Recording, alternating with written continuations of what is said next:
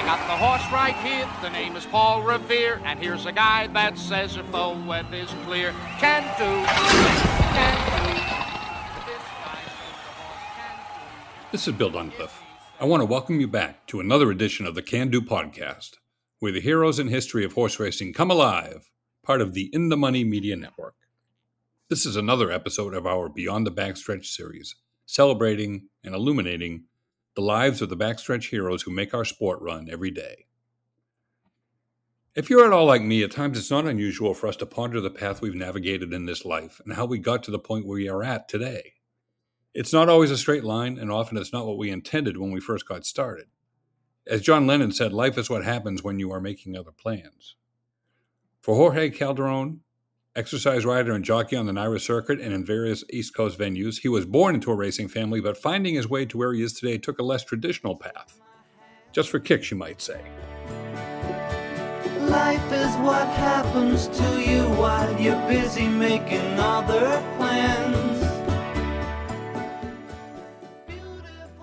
Hi, my name is Jorge Calderon. I'm from Ecuador, South America. Coming from a horseman family. This become from my grandfather. Later, my father became to be a jockey, and the later years he became to be a horse trainer. Besides that, I have two brothers that passed away. That they was a jockey at some point. They was racing here in the States and my country, Ecuador.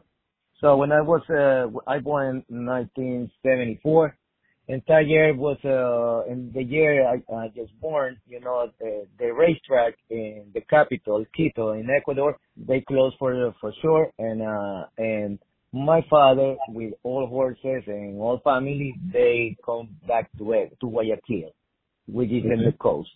Guayaquil is the second important city in Ecuador. And so, and there was a racetrack over there, and later was another racetrack in the beach. And so, I was very young that day. I was like 1 year old, and so I don't remember much. Back when I was 5 years old, we was living in a big house, and we part of the horse racing business. And my brothers, that we used to race here in the state and come back to Ecuador and race for seasons, Mm-hmm. And so later, I grew up in the ambience like that, and that's like a legacy from my family, being the horse racing business. And I immediately, since I was a kid, I fall in love with the horse racing. I want to race, I want to ride horses, and later I grew up in this ambience, and so was very fascinated with that because we have a big house, and the back of our kitchen was the door, and after that was like 10 stalls we have right there. And so always my dad was working with horses, and so by my age, 5 years old, I can remember, I started working around that and see my dad working on the horses' legs, all the process, what he's grooming horses and everything, So, Yeah. but by the age, I was like a 10-year-old, 11-year-old, I was always saying to my dad, hey, I want to ride horses. When you teach me, I want to be a jockey, like my brother. And so, no, I was the last boy, the last kid of my father. And so, no, let's wait a little bit, continue to go to the school, but if you want to do something else, we working on it. So I was happy about it. I always been horses, riding, a little bit, since I was a kid. And so, Mm-hmm. and I stayed like home of that, so back in the day, I was fascinated about karate and martial arts, right? And so my father said, okay, that's a good thing. If that's what you can train. You can learn how to, be part of the business, a sport. And so I always be doing sports, baseball, basketball in the primary school, stuff like that, But I like the karate, and so I started training karate. But first I started training a kung fu school. I was there for a month, and later I was I said no, I like to dress white, and I want to have the belt and all that things. Back in the day was the Chuck Norris movies. It was the famous right there, and so I was that's what I want to do. Yep. So I like that, and so in my country, the races are like one day a week, which is the Sunday. Every Sunday is horse racing over there. It's very official over there for racing, and also we've been part of to be racing horses, being Ecuadorian horses. They've been racing here in the States too, in big races, like the Pegasus in Miami. Well, and so when I was there, I started my journey in martial arts, and that was very, very incredible because I've become to be good about it, be training a lot, and so I started going to tournaments, festivals like this for schools, by the schools, later, a state tournaments, later national tournaments, Okay. So when you hit the national tournaments, you've been prepared to be selection for be part of the team of Ecuador in karate.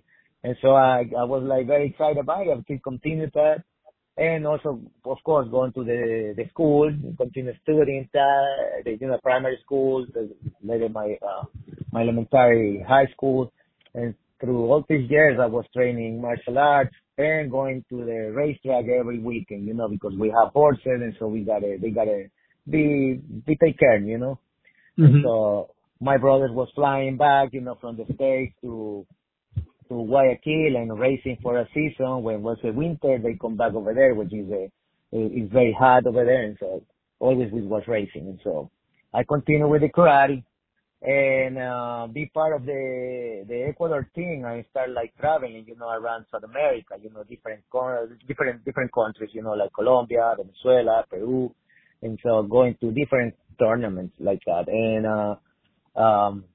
I was have the opportunity to have open schools, karate schools, because by then I become to be a black belt, and I was able to open karate schools, and in different parts in my country. And also when I was one of my trips to a big tournament in Venezuela, I trained over there. I have the opportunity to work over there. It was kind of funny because I was for a week for the tournament, and I have family over there. My older brother was living over there, and so I say, hey, well, you can stay here a little longer, and you continue to visit us, and so you might like to stay. And so I stayed for over a year and a half over there, and so I have to make a living, and so I was teaching karate and martial arts, and the masters, the people I meet over there, they say, hey, do you like to come to the police academy of Caracas, Venezuela? I say, yes, I'm teaching karate and self-defense. I say, okay, I was honored to go over there, and so, and I did that for 3 months, training like that, do martial arts and also self-defense for the people in the academy. And I was very, very honored to be part of that. And so I was make a living over there. And some other master over there, he was a teacher of martial arts in the army place, over there in Caracas, And so they invite me too and say, well, come over here, since you've been in competitions here in Venezuela. Because when I was living over there, besides to teaching karate, I was going to tournaments and learn some other disciplines, American Taekwondo, Jiu-Jitsu, and that was a training over there. The most I can learn was good. That was my master always say, and so you guys can get the opportunity, just learn the most you can, and so you later will teach, So I was excited about it. I continue to do that, and I have the opportunity to open two martial arts in Caracas, Venezuela, with one of my friends. They are big masters over there, and over the years, we still have a relationship, as a martial arts. It's like a martial arts family. It's like a big group, and so that was great. And so I was continue doing that. Later on, I come back to Ecuador and continue with my studies. I went to college, and I was studying college. And besides that, I combine my training. I have when good friend of mine, we have like a karate school, and that was us, you know. And so like so we make a living that, and of course I was working with my family, you know, in like a business, you know, our family business we have, you know, like realtor, and so like we was like always combine that and going to the college. And so I was like, I always be active in the karate, you know, doing seminars and stuff. And always, of course, come back to the racetrack, always because it's part of our family. You know, every Sunday we have races and go over there, and through the weekends, through the weeks, we go like to the racetrack and see the horses, you know, training, you know, all that thing. So always horses being around me pretty much all my life. And I combined that with my disciplines, you know, the martial arts and training and teaching, you know. And so over the years, you know, like I start like traveling again, you know, and I have the opportunity because when you are in this kind of tournament, these organizations, they're internationals, and so they see the ranking of the competitors, you know, and so they say, okay, I was ranked 126. And so, but I was able to travel and representing my country. And so, like, I have the invitation to go to the World Championships in Mexico. But at that time, I received another invitation to come to compete right here in the Grand World Championships here in the States. That was in California on 2001. And so I was excited when I go first like that, but it was most prestigious, the big tournament here in the States, because that was like a huge tournament. That was celebrating in Hollywood, California, you know, very close to the racetrack, Hollywood Park. Very in the area, very right there. Yes. Okay. So in that time I was excited to come over because I said I can go to see the racetrack. And Hollywood Park always was like a very famous racetrack. Yeah. And so I always follow, you know, horse racing, you know, and so but it was like a dream, you know, like a dream come true, come over and say, okay, so that's what I came to the Grand World Championship here in the States, and representing my country, and it was like a magnificent experience. I meet a lot of people, you know, you meet like movie stars, martial arts movie stars, champions of different countries. That was like a Disneyland for me, you know, just to be part of that, you know. And so I went over there to the tournament. I became to be a second place in two divisions. And so like, because we do these tournaments are like, they have the different divisions. You not only do fighting, you just do form. You know, now these days you do the forms that like, we call them kata or forms. It's like every martial art, you know, like in this karate, we call them kata. Kata is like a series of movements, you know, you do like applying to do the self-defense for different attacks. They call it kata, which is in English, we call them forms. And so they do the same with different disciplines, you know, of martial arts. Having made his way to the States via the martial arts route, Jorge was now able to join his brother at Philadelphia Park and re-engage with his love of horses, working hard every day and always looking for opportunities to learn, while also continuing to work on his martial arts training. After the tournament finished, I come back to Philadelphia, Pennsylvania, where was my brother was riding in Philadelphia Park back in the day. You know, and so when I came like to see my brother, I was excited because he was racing, and you know, combined time, you know, okay, that was like a dream come true just to see my brother racing and be part of all our life, you know. And I continued, you know, like going to little tournaments, you know, state tournaments like that, seminars of martial arts or karate, you know, sometimes they make that kind of events, you know, and I be part of that for a few years. And later we're working at a racetrack, you know, like, and be more action with the horse racing. And so like I said, well, looks like it is my time now. I can take the chance to become to be a horse jockey. And that was how I became to be a horse jockey. And of course, my brother was my mentor, and I have my brother-in-law was another mentor I have. Like they've been traveling constantly to Ecuador, to Peru, and for different horse racing, you know. Yeah. And so there was my mentors, and I knew other people, you know, like being the horse racing business over there in Pennsylvania, in Philadelphia Park, and now they call them parks. Parks, And right. so I was, and so like I started learning my journey with horses, and I combined, you know, like continue with the martial arts, but just not going to tournaments, but going to seminars, or went to the American Nationals, which is like a very important tournament of karate they make in Atlantic City. So being Philadelphia Park, I see the horses. I continue working with horses. You know, it's something like I was know about it. You know, I grew up in the same ambience. We know, of course, how to walk a horse, how to take care of them. You know, like brush them out, grooming. You know, all that kind of stuff. You know, so when you are born in this ambience, you know what to do. You know, so it was easy for me.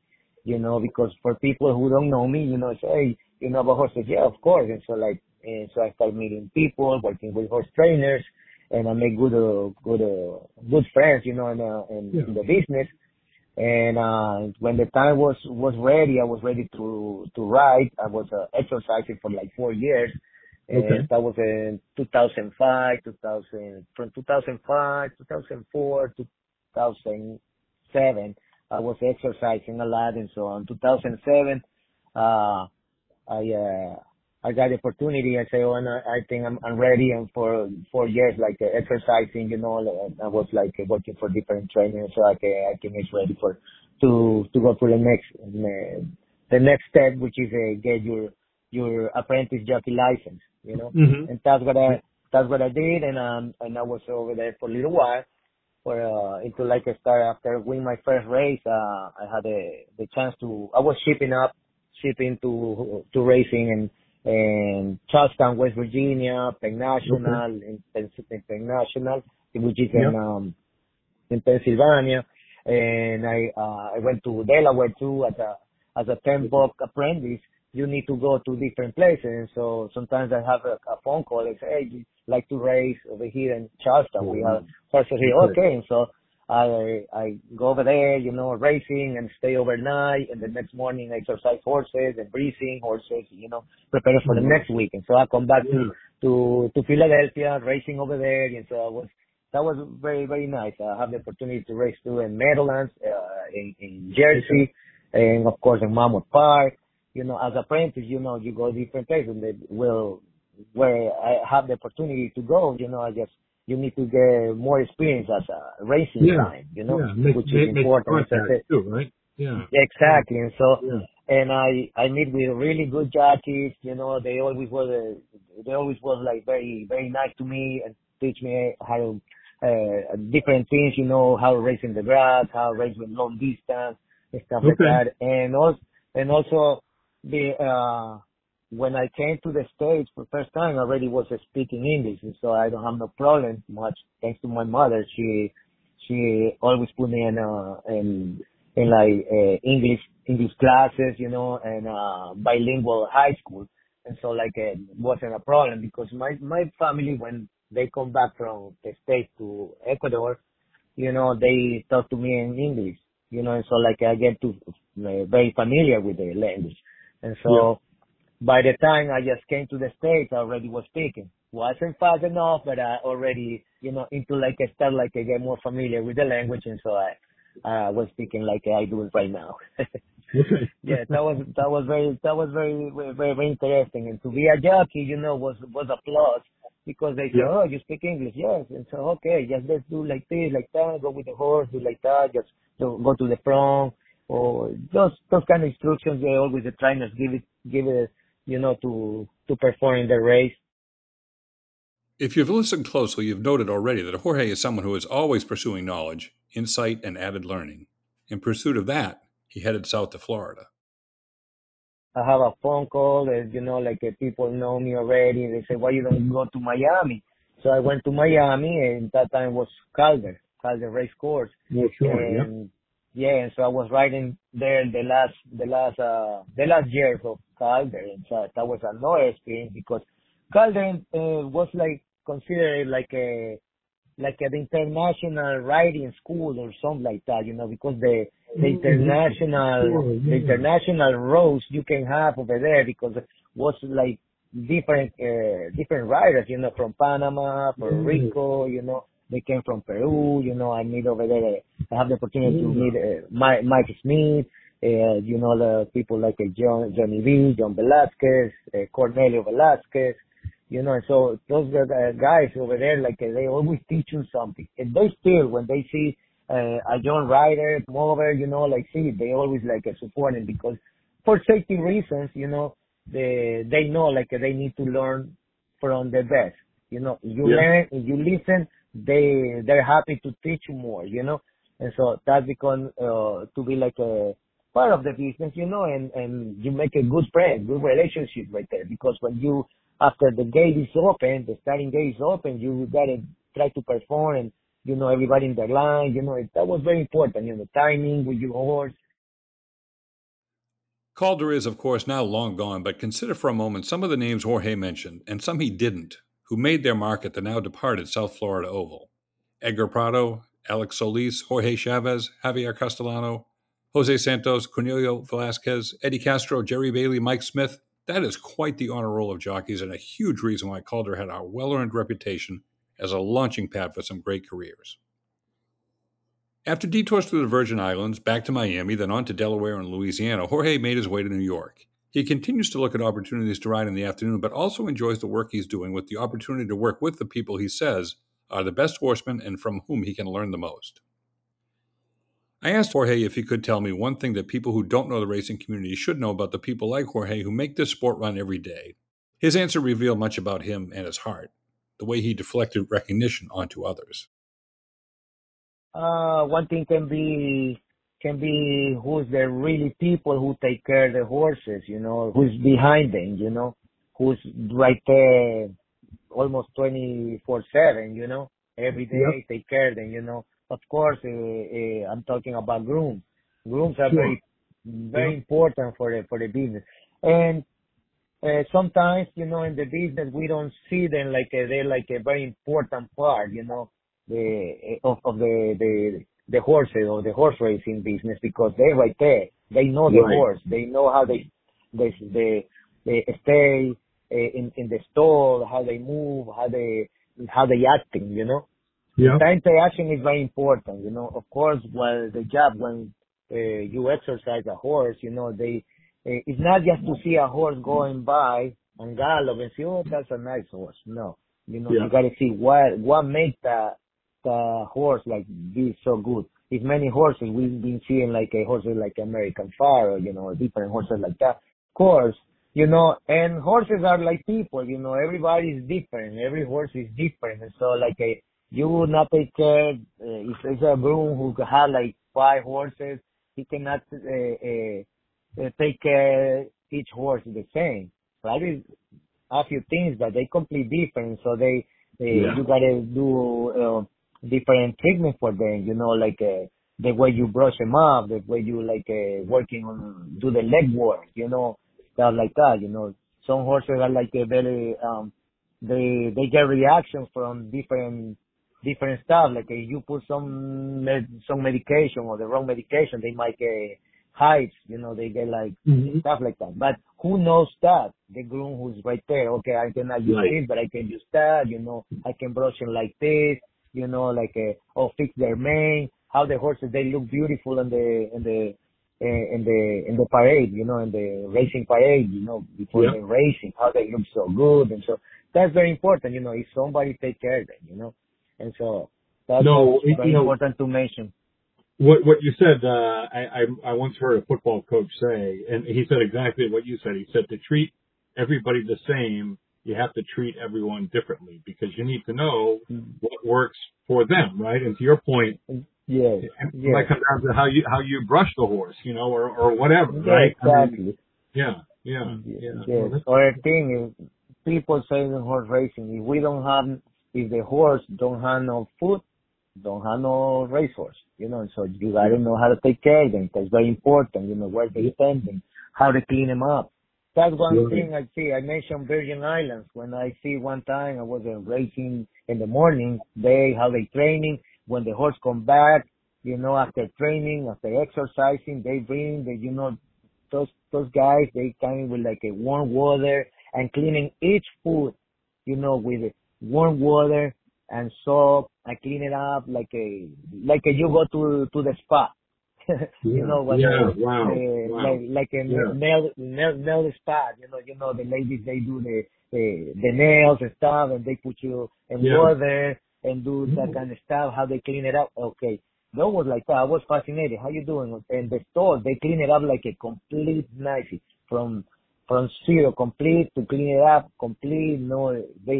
They disinfect them. They put everything nice, and the horse get complete comfortable when they go back the stall. And of course, the food, they after they clean it up like that, they dry them up with a towel cloth, and that's how I was completely fascinated. I don't see that in other places, but it's good to mention how the horsemanship can be in different places, like we're talking about. Right. How you take care of horses, it's part of the business, do the leg work, And there's one other thing that he mentioned that touched me very deeply, the sentiment he expressed and the way he lives that sentiment. Horse racing is like a family, It's like a family to me, And anytime I come back to Ecuador, I always take souvenirs or riding equipment for the jockey school there. And so, the riding gear is very expensive these days, And so for the jockeys in Ecuador, it's expensive, And so when I go over there, I always take helmets, saddles, racing girds, goggles, riding equipment, So that I always, because of course over here we're working like that, we're racing, we always got stuff.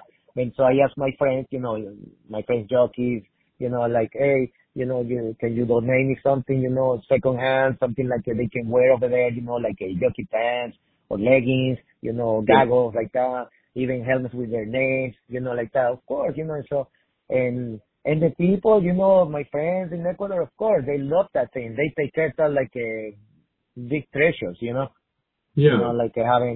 that kind of stuff, So, but it is nice, always to come back and bring something to them, There is a road, no simple highway between the dawn and the dark of night. And if you go, no one may follow. That path is for your steps alone. I'm really grateful to Jorge for sharing the story of his path, not only how he got here, but his path forward as well, how he plans on continuing to learn and grow. There's a great lesson in there for all of us. We'll be back again soon to share another story that takes us beyond the backstretch. I wish you and yours the happiest and healthiest of holidays. As we always say here, may good health and happiness and gratitude for both be yours, for you and your loved ones, today and always. I got the horse. Ride!